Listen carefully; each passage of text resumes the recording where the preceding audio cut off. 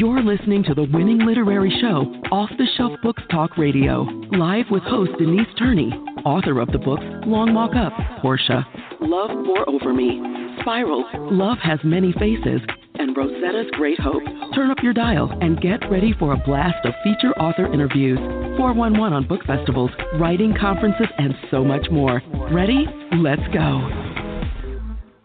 Good morning out there in Off the Shelf Books Talk Radio land. We are coming down the home stretch in August 2020, believe it or not. Before we kick off this morning's show, I want to start with an anonymous quote, and that quote is, "Great things never come from comfort zones. As good as comfort feels, remember, great things never come from comfort zones." And I want to welcome you to our loyal listeners. Thank you for being here with us from the very beginning, 16 years and running. If this is your first time coming over to Off the Shelf, you are absolutely listening to the winning book radio show, Off the Shelf. And I want to welcome you to this Saturday, August the 22nd, 2020. Before we introduce to you our guest this morning, we're going to be talking about historical fiction this morning. I'm excited. This is something that is entertaining, is educational. You can learn from it while you're being entertained, especially if you have those awesome, multifaceted characters that the author brings to you in his books. But before I introduce to you our awesome guest this morning, I want to ask you, how good of a mystery sleuth are you? Do you think you can figure out who's responsible for the murder mystery that cloaks Raymond and his friend's life in Love Pour Over Me? I mean, if you love mystery, there's some fast-paced scenes in this story. It takes place on a campus in Philadelphia. You've got some of it in Ohio, and then Tennessee and Africa. And you will learn a lot about each of these places. But if you like suspense, and I mean some of these tight scenes, those tight corner scenes, go get a copy of Love Pour Over Me. But it is the other things you get from Love Pour Over Me. If you value relationships and love, there's a soulmate relationship between Raymond and Brenda, and they can meet in college in Pennsylvania. And it's these four friends. I mean, these dudes are from all over the world. They come to college at a university in Pennsylvania, and their friendship lasts a lifetime. But is one of them involved in the murder?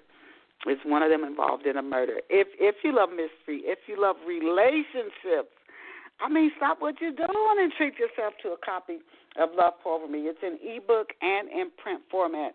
Just look for Love Pour Over Me by Denise Turney. And now let us go and meet our very special off-the-shelf guest. And our special guest this morning is Neil Gordon. Now, Neil, like I was telling you at the start, he writes historical fiction, and his books include The Bomb Squad, A Cobbler's Tale, Moonflower, The Righteous One, and Hope City. I love that title, Hope City. I encourage you to check Neil out online at NeilPerryGordon.com, and that's spelled Neil. I got to remember that because I'm thinking Neil. NeilPerrygordon.com. Again, that's NeilPerrygordon.com. We are absolutely honored to have Mr. Neil Gordon with us here on Off the Shelf this morning. Welcome to Off the Shelf, Neil. Well, thank you, Denise. Thank you for that lovely introduction.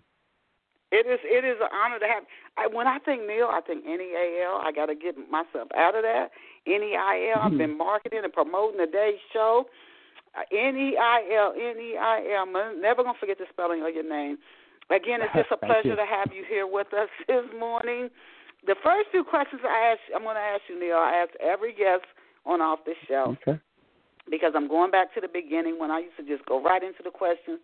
And then I got emails from listeners, and they're like, no, tell us a little bit about the guests before you start into their books. So to kick it off, can you tell Off the Shelf listeners where you grew up and what life was like for you growing up? Well, I grew up in the northwest suburb of New York City, a county called Rockland County, and a little community called Chestnut Ridge. And it's a small suburban community. I live not far from there now. And I went, what really I think sort of gave me the foundation of who I am today was my education. As a young child, I went to a school called the Waldorf School, which is in Chestnut Ridge, New York. It's still there. It's based on the Waldorf education. There's schools all over the world that are based on that. It's from the teachings of Rudolf Steiner. And it's a school that focuses on learning through the arts. So that was really where I got a lot of my who I am today. Gives me my foundation in wanting to express myself creatively. So, you know, that's been the really what's been my background and my desire to be creative and find outlets to be creative in.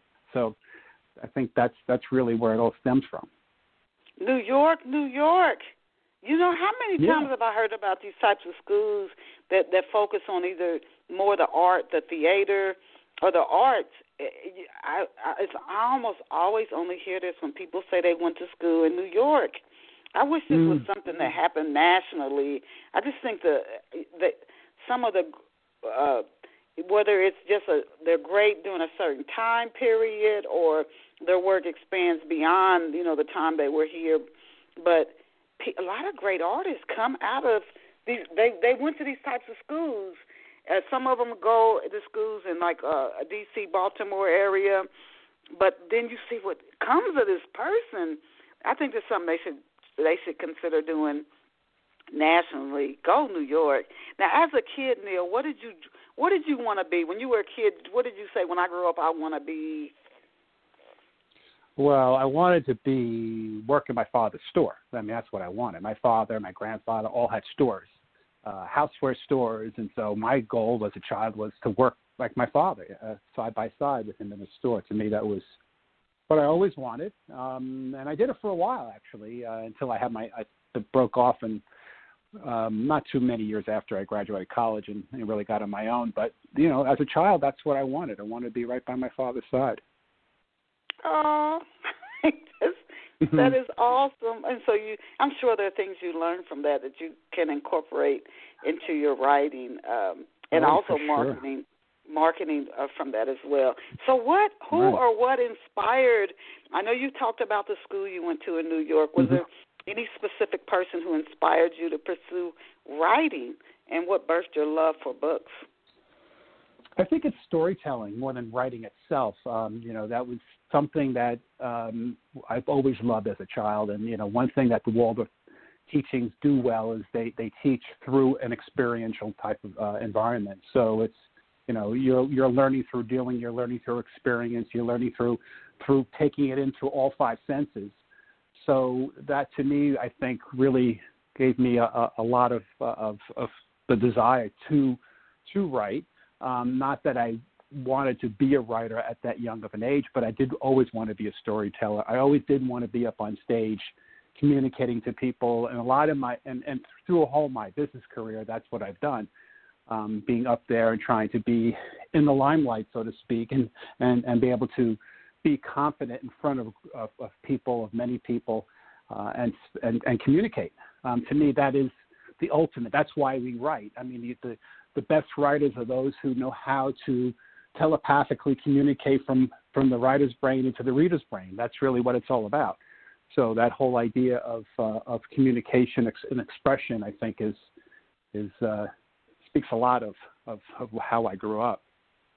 How old were you when you knew you worked in your father's store for a while? You went to the school in New York, but how old were you when you realized? You talked about the storytelling, but when you knew for sure that you were going to write books, how old were you? Curious. I always love this answer that writers give. Right. Well, you know, I didn't write my first book until it was published. I started writing in 2017. It was published in 2018. So I've published 5 books from the year 2017 until 2020. So in the past 3 years, this October will be the 3rd year where actually I put my pen to paper, so to speak, and started writing. So it's like, imagine saying, "Wow, you've done that all in that short time." But I went through the process of writing in these past several years and writing 5 books. I have another manuscript that's done, and I'm working on another one on top of that, which would soon be published. But I look at it as all the years leading up to that. Someone said to me, "What? Don't you regret not starting to writing your writing career earlier in your life?" And I'm like, no, because I don't think I could have done it early in my life. I don't think I had what I have now, and I was able to do it in my 30s or 40s or 50s. So, now, like, I started in my late 50s writing, but I couldn't have done it at a younger age. It just wasn't the right moment. So all those years did lead up to being able to do what I do now. You never think of it that way. There's a quote I read. I was working on some feature off-the-shelf shows last night, and one of the quotes I read was, the best time to have planted a tree was 20 years ago because of how long it takes a tree to grow. So right. Everything you did, we're doing, though, as an artist, it's all material for your work. It's all, I hear songwriters say, I had to just step away from the studio and go out there and live so I could get some more material for when I do come back in the studio. It's life. That's where we get our material from. Now to go into your books, what's the inspiration behind, and is this your first book, Neil, A Cobbler's Tale? Yeah, that was my first book. And the inspiration behind it is actually was inspired by my family story. So the story is about my great-grandparents who emigrated to America in the early 1900s, like millions of other Jews did from Eastern Europe. And as I was told, as the story was handed down in the traditional storytelling fashion from generation to generation, I was told that my great-grandfather, Pincus, left southern Poland in 1910, left his family behind, his pregnant wife and 3 children, one of which was my grandfather, left them behind while he came to America, to the Lower East Side in New York, and he was a cobbler. His father was a cobbler. He was a cobbler.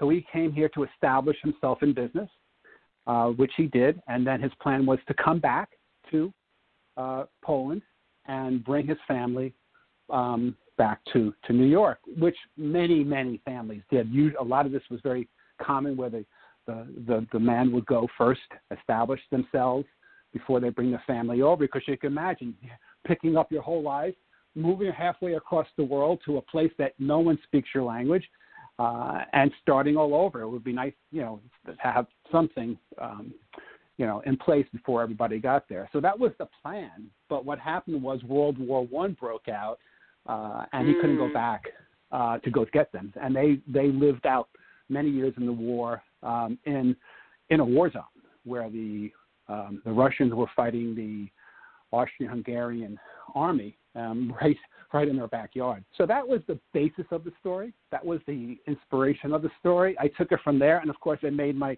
great-grandfather much more heroic than I think he really was. Wow. And then, of course, embellished.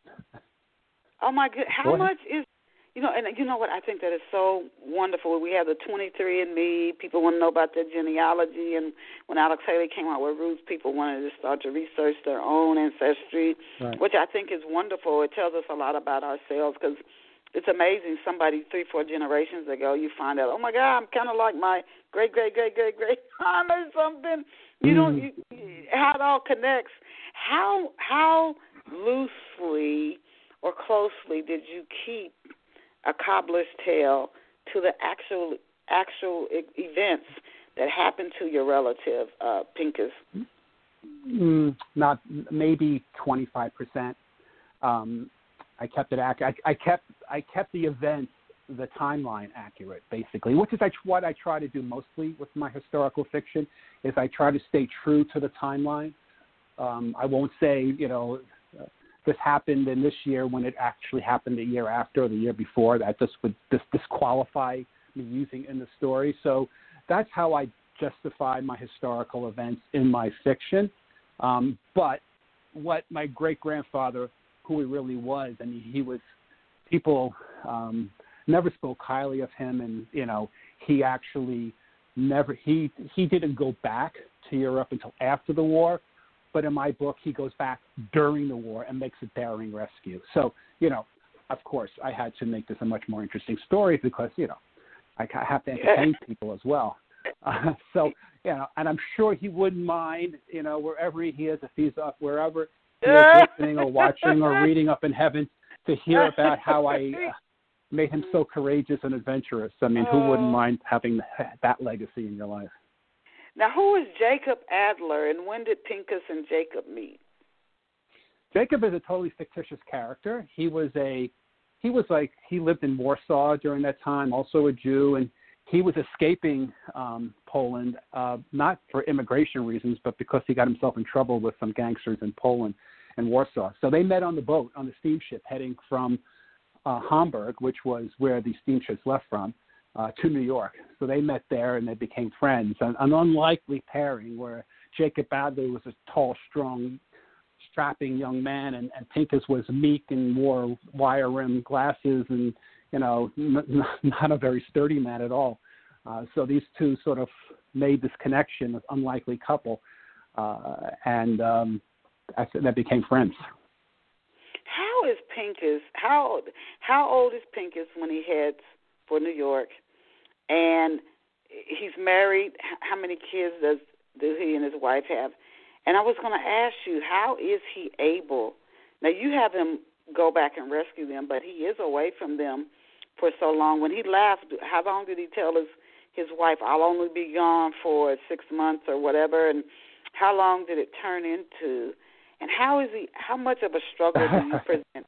How much of a struggle do you present in the Cobbler's tale that is for him, being away from his family? Wow. That's the whole story. You just described all the interesting parts of the story, of all those questions you just asked are all in there. That's all the reason behind the story. Now you know why I embellished it, because as you can imagine, all the questions that you just asked me, I focus on those same questions and created this story. So he's about 35 years old when he leaves. He's got 3 children already. As I said before, his wife is, one of them is my grandfather. His wife, Clara, is pregnant with their 4th. So he leaves his pregnant wife and 3 children home alone, which in a soon-to-be war zone. Back in that time in Europe, when they lived in what's called a shtetl, which was a Jewish ghetto, poor Jewish families lived in a village or in a village with other people, but they gathered together, as you would expect people of the same kind to do. There was 2 types of men. There was the men who were the Torah scholars. They were the respected men. They were the intellectuals. They were the smartest boys in the shtetl, and they went on just to study the Torah. And that was their career. They would just, wake up in the morning, go to synagogue, and study the Torah. And you can still see that today in Hasidic communities, where you find, these Coptic congregations. So back then, that was what everybody did. So there was the Torah scholars, and then there were the other boys, and soon-to-be men, who went into a craft, a father's business. They became a tailor or a butcher or a baker or a shoemaker, a cobbler. And they were typically not as respected as the intellectual boys, the Torah scholars. And, for a young woman to marry a Torah scholar back then was like, you hit the jackpot. And it was, not as good, even though you could probably make a good living by marrying the butcher's son, so to speak, if you remember Fiddler on the Roof. So he was never respected, and he had a chip on his shoulder, Pincus did. But when he came to America, and when he came here in 1910, with millions of Jews, and 500,000 Jews lived in the Lower East Side in 1910. There was the largest Jewish population in the world at that time. And so you can imagine a cobbler among 500,000 Jews, and how many shoes must that be? He was very successful, and all of a sudden he was very respected, and he was the man, and all those other Jews who came over, who were the intellectuals, the Torah scholars, they had nothing to do. Okay, so what can you do? Well, I could study the Torah, but I'm sorry, my friend, there's nothing here for you. We have no jobs. But the craftspeople, the butchers, the bakers, the tailors, the cobblers, they all were busy. So he got himself, Yeah. So that was quite interesting. So that's why he got himself sort of stuck here. I also have this whole other story, big part of the story, with these Jewish gangsters, too, being involved, and Jacob Adler getting himself involved with these Jewish gangsters and mixing his business in with the Cobbler business and getting Pincus in trouble as well with him. And sort of this is how this story intertwines and why he became very distracted and sort of forgot to go back to get his family, which he was supposed to do in about a year or so. He promised, I'll be back, Clara, I'll be back in a year to come get you. And, 3 years later, or 4 years later, World War I broke out, and he was like, oh, my God, now I can't go back. Oh, my gosh. That's what I'm thinking of Pincus. I'm pulling for him, and I love how you flip the tables. He goes, if he had stayed in Europe, he would have been like the underdog. He comes to the U.S. and New York, and he's like the guy, He's the man, yeah. Tons of business, but that he could forget his family for that long. Before the war broke out, he could get so caught up here that that's a long time. That really is. A long time. It kind of says something about Pincus. Could you introduce us to some of the other major and minor characters in a Cobbler's tale? People who readers are either going to attract to, or they're like, ooh, I don't like him or I don't like her. But could you introduce us to someone? For sure, because the next major character I'm about to describe is also the major character in The Righteous One, my third book, which is a sequel to A Cobbler's Tale. And that's my grandfather, Moshe Potasnik. So Moshe was a child, was a young boy in The Cobbler's Tale, and he had this gift. He had a special metaphysical gift where he could soothe people in the times of stress. So he would be able to comfort you if someone was passing right before they were passing and they were in distress. He would come comfort them, and he had this magical way of making them feel at ease. He also had this ability of foreshadowing or foretelling of a bad event that would happen, and he would have this reaction of getting very sick before a terrible event would happen. And so he had this empathy, this super empathy that was quite unique. So the rabbi looked at him and studied him and knew about him and thought he was what's called a tzaddik. And tzaddik is, in terms of Kabbalah, the Jewish mysticism, that there's only 36 tzaddik on the earth at any one time. And tzaddik are considered the hands of God. So he had this hand of God. So when he was able to comfort someone about to pass, he was basically channeling God to this person. So he had this skill. So, and he was a child. And so, of course, during the war, I have some war scenes in there where he's comforting these people as they're wounded and about to pass on to the other side. So Moshe is a major character, and it becomes even more so in The Righteous One, which is my third book, where he becomes sort of the reluctant tzaddik. He's now 60 years old in The Righteous One, and he's in New York. He's in the Bronx, living in the Bronx, 60-year-old man. Also a cobbler, following in his father and grandfather's footsteps on the Grand Concourse in the Bronx, and he's recruited to fight the evil counterpart of the tzaddik, which is called the Rasha. So everything in life has balance. Because we have the tzaddik, we have to have the balance to the tzaddik, which is the Rasha, which is the evil counterpart. So he is called upon by Jewish members in the community to fight this Rasha, who has this amazing ability of able to foreseeing the future in his dreams. So the only way to fight the Rasha is to make this battle in the dream world. So he has to be able to learn how to live in the dream world through lucid dreaming, and ends up in this metaphysical battle between good and evil. Interesting. That's interesting. I love how you describe your stories. That said, and then the history part of it, and you've got major events occurring in A Cobbler's Tale with World War I breaking out. His family starting to expand. he's having this change where some people say you're at the very beginning or soon to start midlife crisis. He's 35. That's another major shift. And then he goes from being the underdog to the man in New York. You've got all these major things that really any reader knows how much a shift like that can rock your life and take you a while to adjust to it. You've got all this going on in A Cobbler's Tale. What have readers been saying about A Cobbler's Tale? Oh, well, I get terrific reviews. I have about 64 and 5-star reviews on Amazon, as well as editorial reviews as well. So all my books get well reviewed. That is a very gratifying process of hearing back from people reading your book, because unlike other art forms, reading a book takes a long time.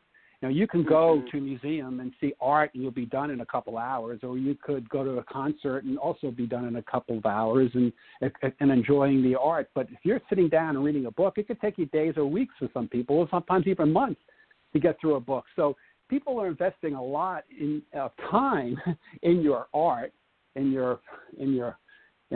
what you're producing. And so when they come back and they express their gratitude and exuberance over what you've written, that's very satisfying.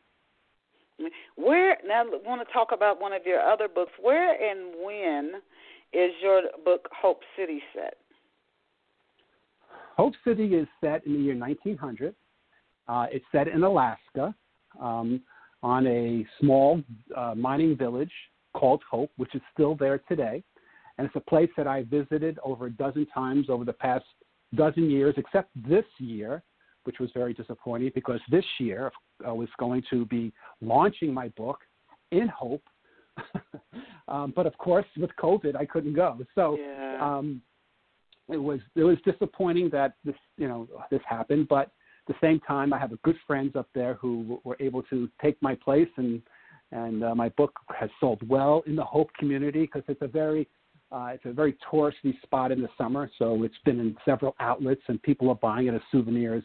It tells the story of how Hope was back in 1900 as a mining town, because there was gold there found in the creeks, alongside another city called Sunrise, which is not there anymore.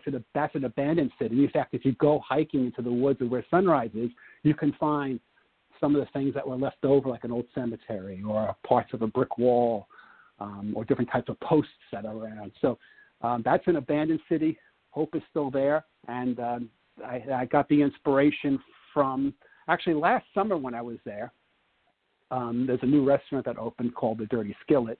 And the woman who runs it, her name is Janine, she was telling me how the history, what she knew about Hope being discovered, or the name of the town coming to fruition, was basically by someone coming off a boat back in 1900 and some person saying, the next person who steps onto the land here, we were going to name our city after that person. And the person who stepped off the boat was Percy Hope.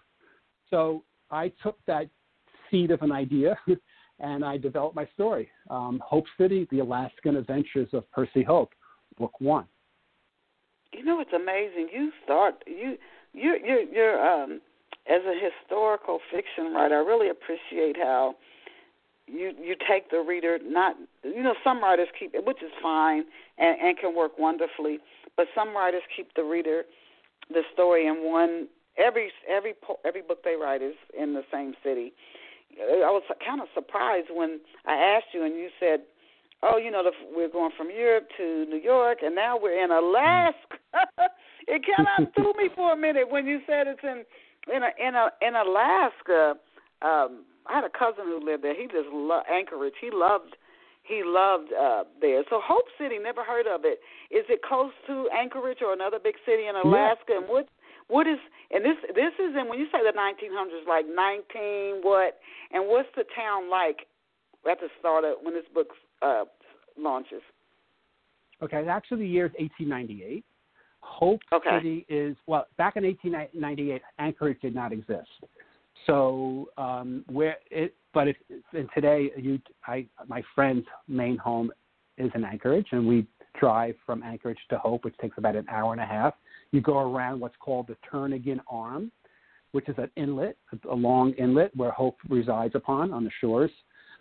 So that's where the town exists. Back in 1898, it was just a couple of streets, muddy streets with wood-cladded buildings making up Main Street, and you have basic necessities there. You had the mining supply store, you had a cafe, you had a general store. What happened though back then in 1898, Sunrise was the bigger of the two cities. In fact, in 1898, Sunrise was the most populated city in all of Alaska. There was, they say, 5,000 people were living in Sunrise back then in 1898. No one lives there now, like they said, it's abandoned. But back then, it was the city to be in, and they were there for gold mining. You know, everyone flocked in to mine the gold there. So we have Hope, and 14 miles down the arm, down Turnagain Arm, lived Sunrise. And Hope was a dry city, which means no alcohol.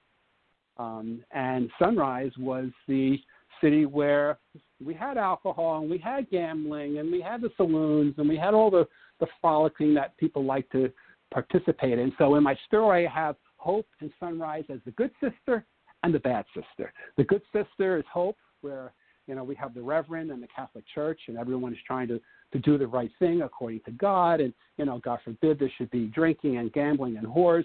Whereas in Sunrise, we let, you know, things go as they would like to go, and, you know, lot of freedom and a lot of wild things going on. So that gives you a little bit of a setting of what it was like in 1898. I love the descriptions of your stories. You talk about your stories like speaking of historical fiction, like it's something that really happened. Can you introduce off-the-shelf listeners to Samuel Rothman? What's Samuel like? How old is he? How did he get to Hope City, and what is he like? Well, Samuel Rothman is my protagonist, and Samuel Rothman is a 17-year-old boy in San Francisco. He and his friend Liam just graduated high school, and they find out about the gold rush in Alaska, and they decide they want to go up for the summer. Two 17-year-old boys up for the summer to their fortune. But Samuel, you know, he's a Jewish boy. His father says, before you go, I think it's probably a good idea that you don't tell people your real name, but Samuel Rothman, they're going to figure out you're a Jew, and you might not be so welcomed up there with all those ruffians. So why don't you change your name to a, you know, more of a common name? So him and his mother and father are tossing around, and Samuel goes, what about Percy? And they're like, oh, yeah, I like that name. What about a second name? And the mother says, oh, it should be something really wonderful. How about Hope? And they go, yes, Percy Hope. What a great name. So Samuel Rothman becomes Percy Hope. He takes this alias up there, and when he steps off the boat, the evil character in my story, Magnus Vega, who's controlling all the town, he says the next person who steps off this boat, to his security chief, Stan Smith, standing alongside him, we'll name the town after him, and lo and behold, it's young Percy Hope who steps off. Oh, my God, okay. So the town is named Hope City, after the young Percy Hope, who's really a Jewish boy from San Francisco named Samuel Rothman. I'm not going to ask you. I want to ask you if they ever find out. And I think it's just tragic that as humans we get so caught up in some of the stupidest things. Like it is unimaginable. It's we're all the same. It's just almost it's like it's total absolute ignorance to me. But so they're teenagers when. Yeah, they're teenagers. So they're teenagers when they go. And you know, whenever I hear about like the gold rush, I always think California. I don't think Alaska. Do they? Well, 1949 was the gold rush in California. You heard of? Of course, you know the San Francisco 49ers, right? So the gold rush of 1949 was in Sacramento was the gold rush in 1949, and then in 1896 the next big gold rush was in the Klondike, which was in Canada, not far from these guys in Alaska. That was a big gold rush up there. 1898, we have the gold rush in Hope and in Sunrise, and in 1900, we have the gold rush in Nome, Alaska, which is my new book, my book 2 to Hope City, which is called Cape Nome, and it's the gold rush in Nome, Alaska, the Alaskan Adventures of Percy Hope, book 2. So would it be giving the story away? If so, then don't answer. Do Samuel and Liam, do they meet with good fortune? Do they meet good fortune? Do they have good fortune here in Hope City? All I could say is that all my books have happy endings. Oh, how wonderful. Okay. Now, how much influence does Reverend O'Hara have on Hope City? Oh, big time. He controls it because he's the reverend there of the Catholic Church. Everyone honors what he says. Hope is a dry town because of the reverend. So we have Magnus Vega, who is controlling Sunrise. His saloon, the Gold Digger Saloon, is raking it in with all the people, prospecting for gold. And he wants to infiltrate Hope, open up a saloon in Hope. But, of course, he's got the reverend to contend with, who's trying to put a big stop to it. So, yeah, there's a lot of tension between good and evil here. And that's really the basis of this story as well. So we see this. And, of course, Percy is put into this position where he is put on this pedestal as this reluctant hero, as this reluctant savior by the Reverend. And so he sort of goes, it's like a trip down the rabbit hole for him. All these strange things happen during these couple of months up in Alaska. And I was going to say, all is not easy for Samuel or Percy. Does he see the trouble? It doesn't sound like he does. His parents make a suggestion changing his name, but does he see the trouble that he's getting into early on, or is he literally blindsided by the trouble? No, he's put right in the fire pit. So he, not because he's a Jew, because really no one ever really finds that out. Throughout much of the story, but he finds it out because he's living a lie. So the fact that he's living this lie gets him in all this trouble. So and he has to constantly justify his behavior, which is a conflict for him, that he's living this lie, while people are admiring him for who he is. By the Reverend who's admiring him so, and these events that unfold, that he's always in the center of attention around. So, yeah, he's in a lot of conflict. He's always trying to find his way, and that's what makes him no one wants a perfect hero. So he's quite imperfect. I love how you work that the situations you put your characters in, and it makes them so intriguing. Now, how much research? I can tell you're very knowledgeable about the historic events you write about. You're knowledgeable about where you place your characters. How much research? But I mean, certainly off the top of your head, you wouldn't know everything. How much research do you do before you actually sit down and start writing one of your books? Well, I'll research the time period, see what happened during that time period. So if I know, like the book I'm writing now is called Cape Nome. So the research I've been doing for that is I would look at Nome, Alaska. Who was there in 1900? Because it was such 30,000 people flocked to Nome, Alaska, where there was basically nothing. It was desolate. Not even indigenous life. I mean, here and there was some tribes, but not many indigenous people living there at all. So from nothing to 30,000 people, why? What made this happen? So I did research for that. I found out about the 3 lucky Swedes, who were the ones who first discovered the gold and became millionaires. I learned that Wyatt Earp, the famous lawman from the OK Corral, moved up there with his wife Josephine and opened up the Dexter Saloon. I learned that there was gold found on the beach sand itself, where all these people all of a sudden claimed beachfront by just plopping down their tents and shovels and started digging into the sand and pulling out gold out of the sand. So wow. All that leads to a colorful background. That's what I use the history the historical part of the historical fiction on. I want to find background. I want to find color to my story, a place to set it in.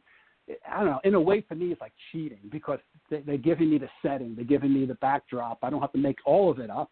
I'm sort of like, okay, I'm going to place my story into this world and let me try to, get what would have been like for the characters living back then during a gold rush, during this bizarre time when people were all just chomping at the earth, trying to get rich. It was just for pure greed, where and in Hope, there were indigenous people, and part of my story in the Hope City story, is that the indigenous people lived there before, and if there was a gold nugget laying on the ground, they walk right by it.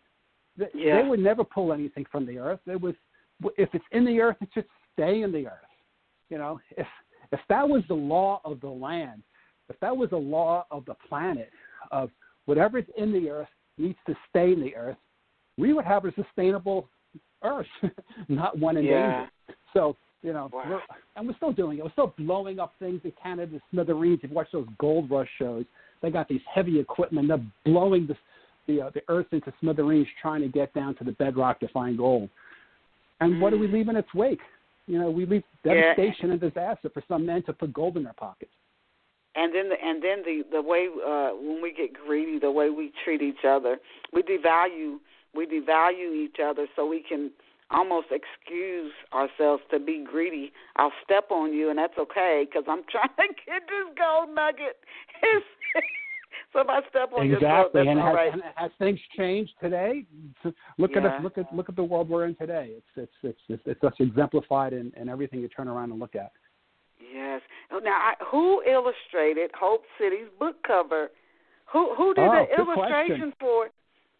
I love you asked that question. Thank you. Well, there's an artist in Hope. Her name is Erica Miller. She's a friend who I met going up there. She's a friend of Tom and Miller, not related. Tom Miller and Barbara Miller are my friends who live up there, and Tom has been in Hope for dozens of years already. Erica lives there. She's a local artist. So when I was doing the book, I asked her if she would do the cover. So she said, sure, and she used the model for my cover for Percy Hope, Tom's son, whose name happens to be Sam Miller. So it's Sam Miller's image that he posed for her for the artwork for the cover of Hope City. So yeah, it's very, very special, especially when it sits on up in the Hope bookstore or in the Hope City gift shop or in the Dirty Skillet on the counter where they're selling the books, and you have this picture painted by Erica Miller representing Tom's son, Sam, who's playing Percy Hope, written by me. So, yeah, it's all very nice and tied in. What a great ideal, though, to name a book after the town for any authors listening. But not only just that, it's historical fiction. So let's say somebody doesn't know anything about, before we move on to talking about the Bomb Squad, if somebody didn't know anything about Hope City, or let's say, and this would probably be almost, I would think, very, very difficult, they didn't know much about the part of New York that A Cobbler's Tale is set in. Could they read your books and walk away knowing a lot about these places? Do you stick that close as far as talking about the towns themselves? Yes. To what? Yes. That's my goal, because that's what I like. When I read a book, I like reading historical fiction because I want to learn about the time and at the same time being entertained, which I think you referenced that in your introduction.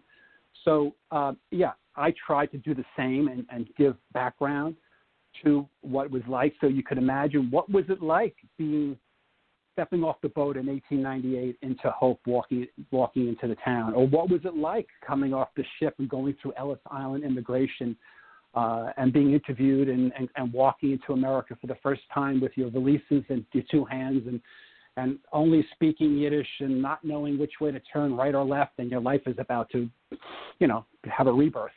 So, what would it have felt like? And what I've learned writing is that the idea here is to evocate. I want you to feel something when you're reading my book, good or bad. I mean, if you want to write something negative about it, that's fine, as long as they make you feel something. That's the whole idea of reading is to generate those feelings. And that's called, part of the communication, which I mentioned before. So that's important to me more so. That's why sometimes when you read editorial reviews, these editorial reviews are like professional reviewers. They don't sit back after they read a book and go, how did I feel about that book? Instead, they go, what was wrong with that book?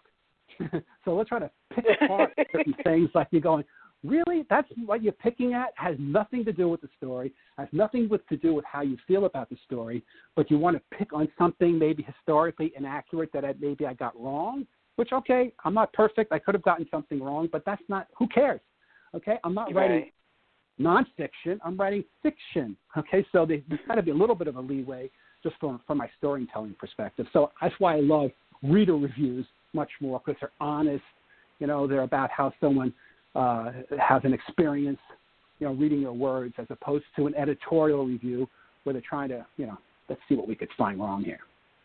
Yeah. Now, where and when does the Bomb Squad, and this will be your last book as we're coming down to less than 15 minutes in today's show, but where and when does the Bomb Squad take place?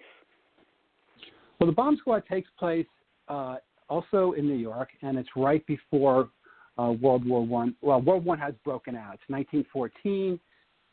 It's in New York. I call it the Clash of the Patriots. It's about two German Americans who live in New York.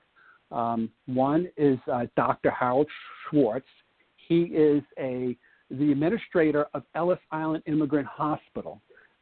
So you had Ellis Island where all the immigrants came in and had to go through customs and, be interviewed and see who was sick or not before you got allowed in. And if you ever visit Ellis Island, it's quite an impressive place to go visit.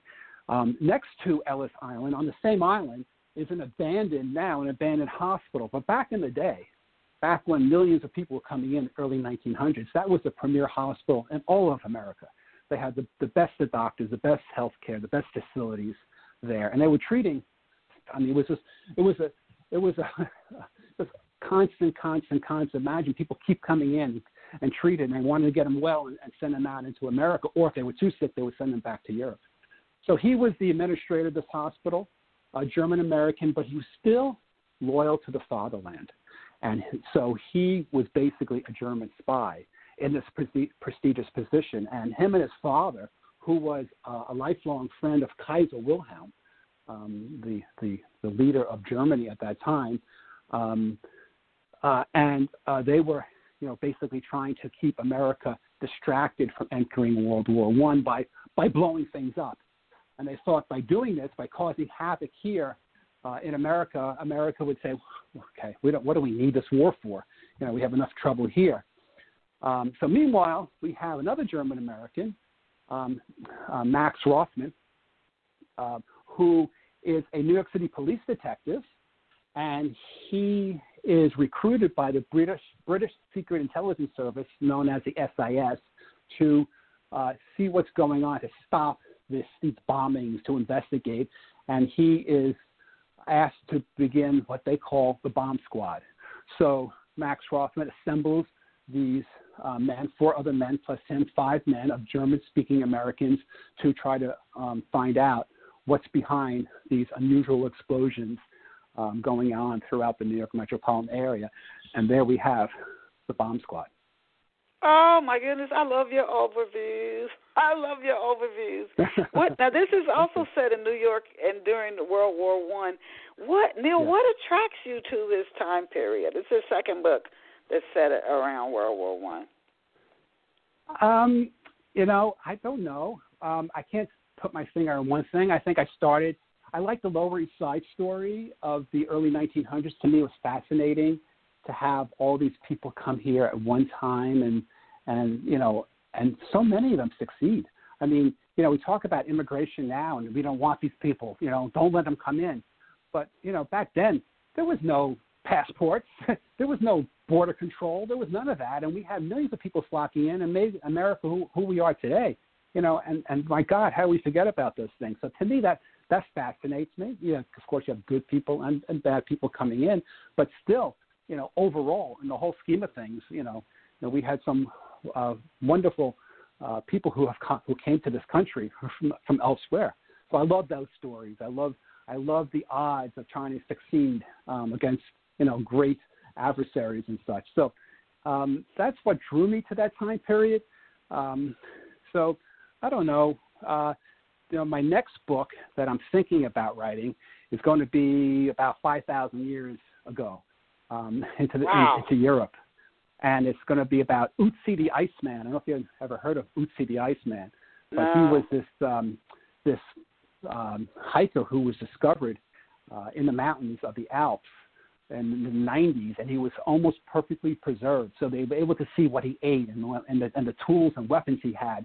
So I'm going to recreate his life. It's going to be told from the soul of Ötzi, who was never released because his body was frozen on this mountainside. So it's going to be this journey of the soul trying to be released into the next world, so to speak. So it's just like it's the journey of the consciousness of Ötzi the Iceman. Of all your books that you've written so far, which has been the most enjoyable to write? They're all fun. It's I love just the process of writing.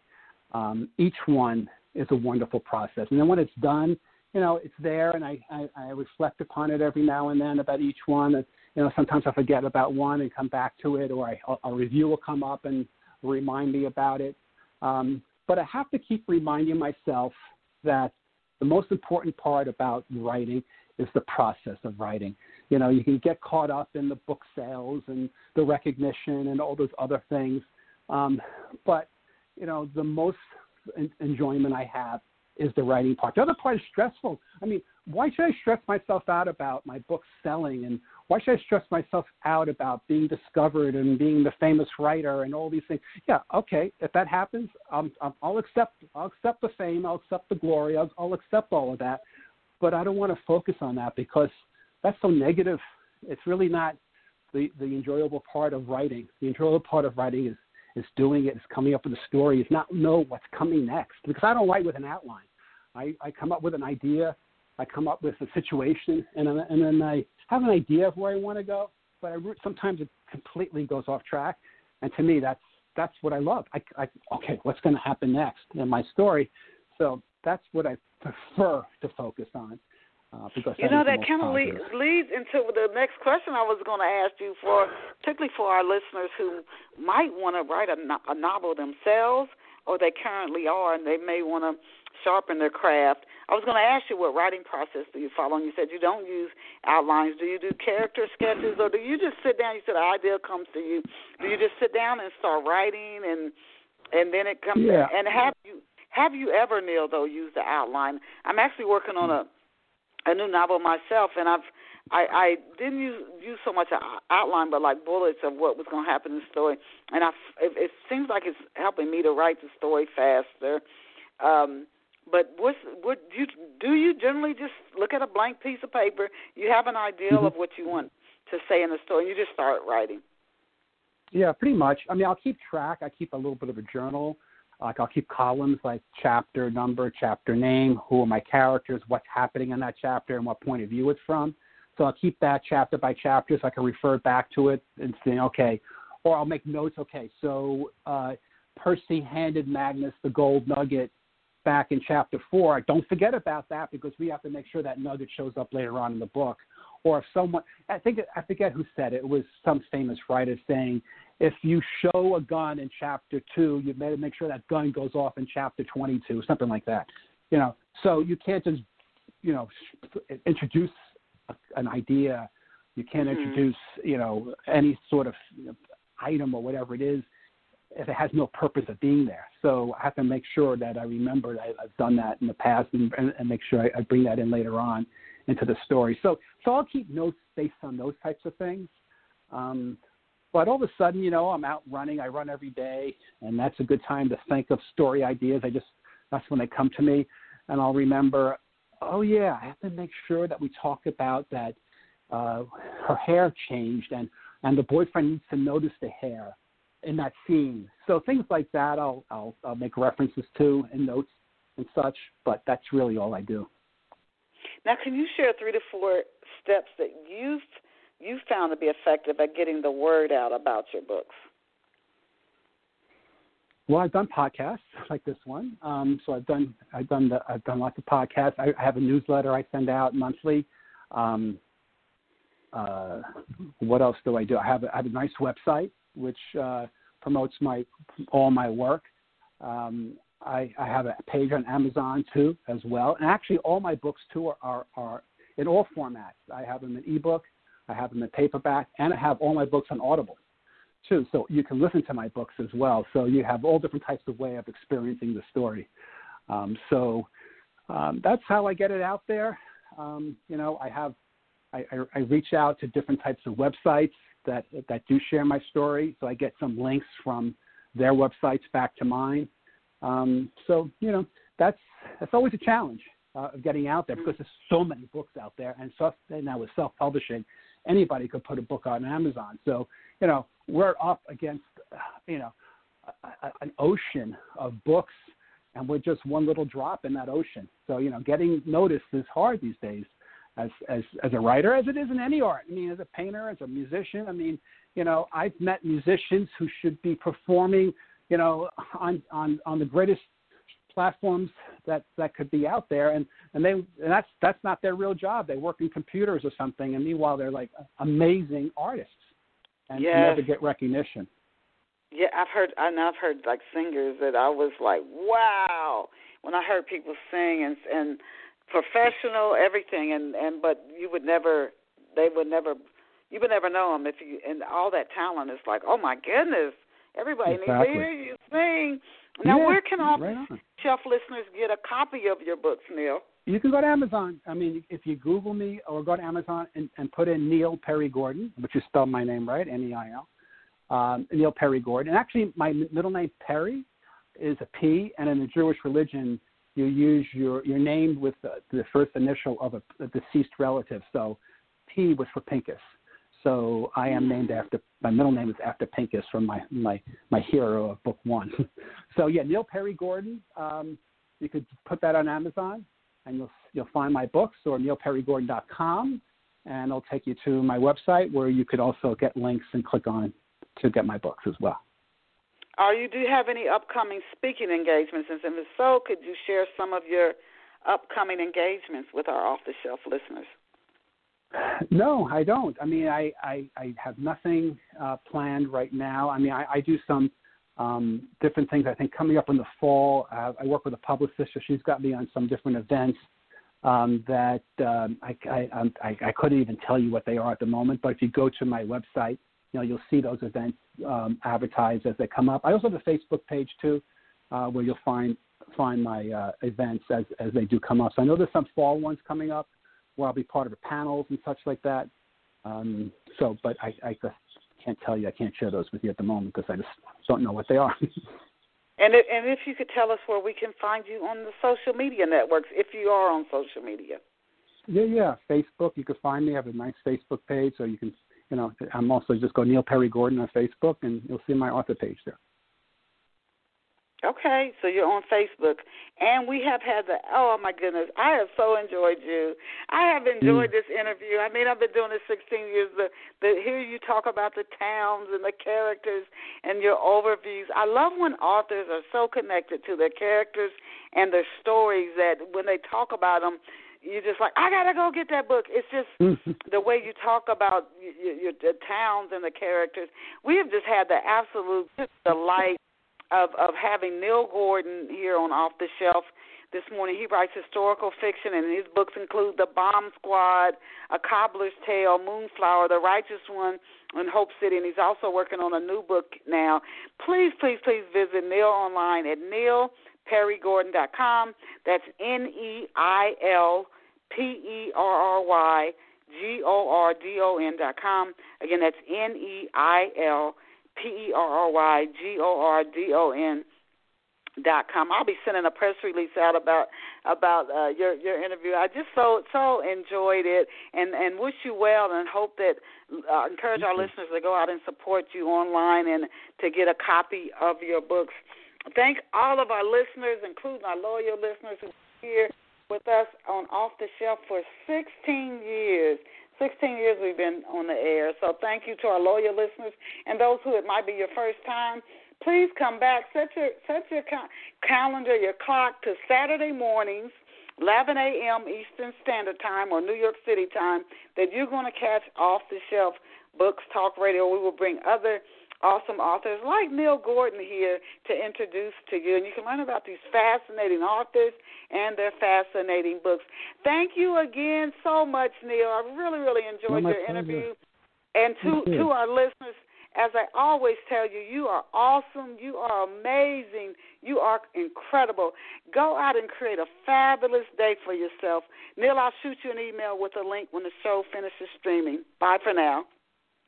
Thank you.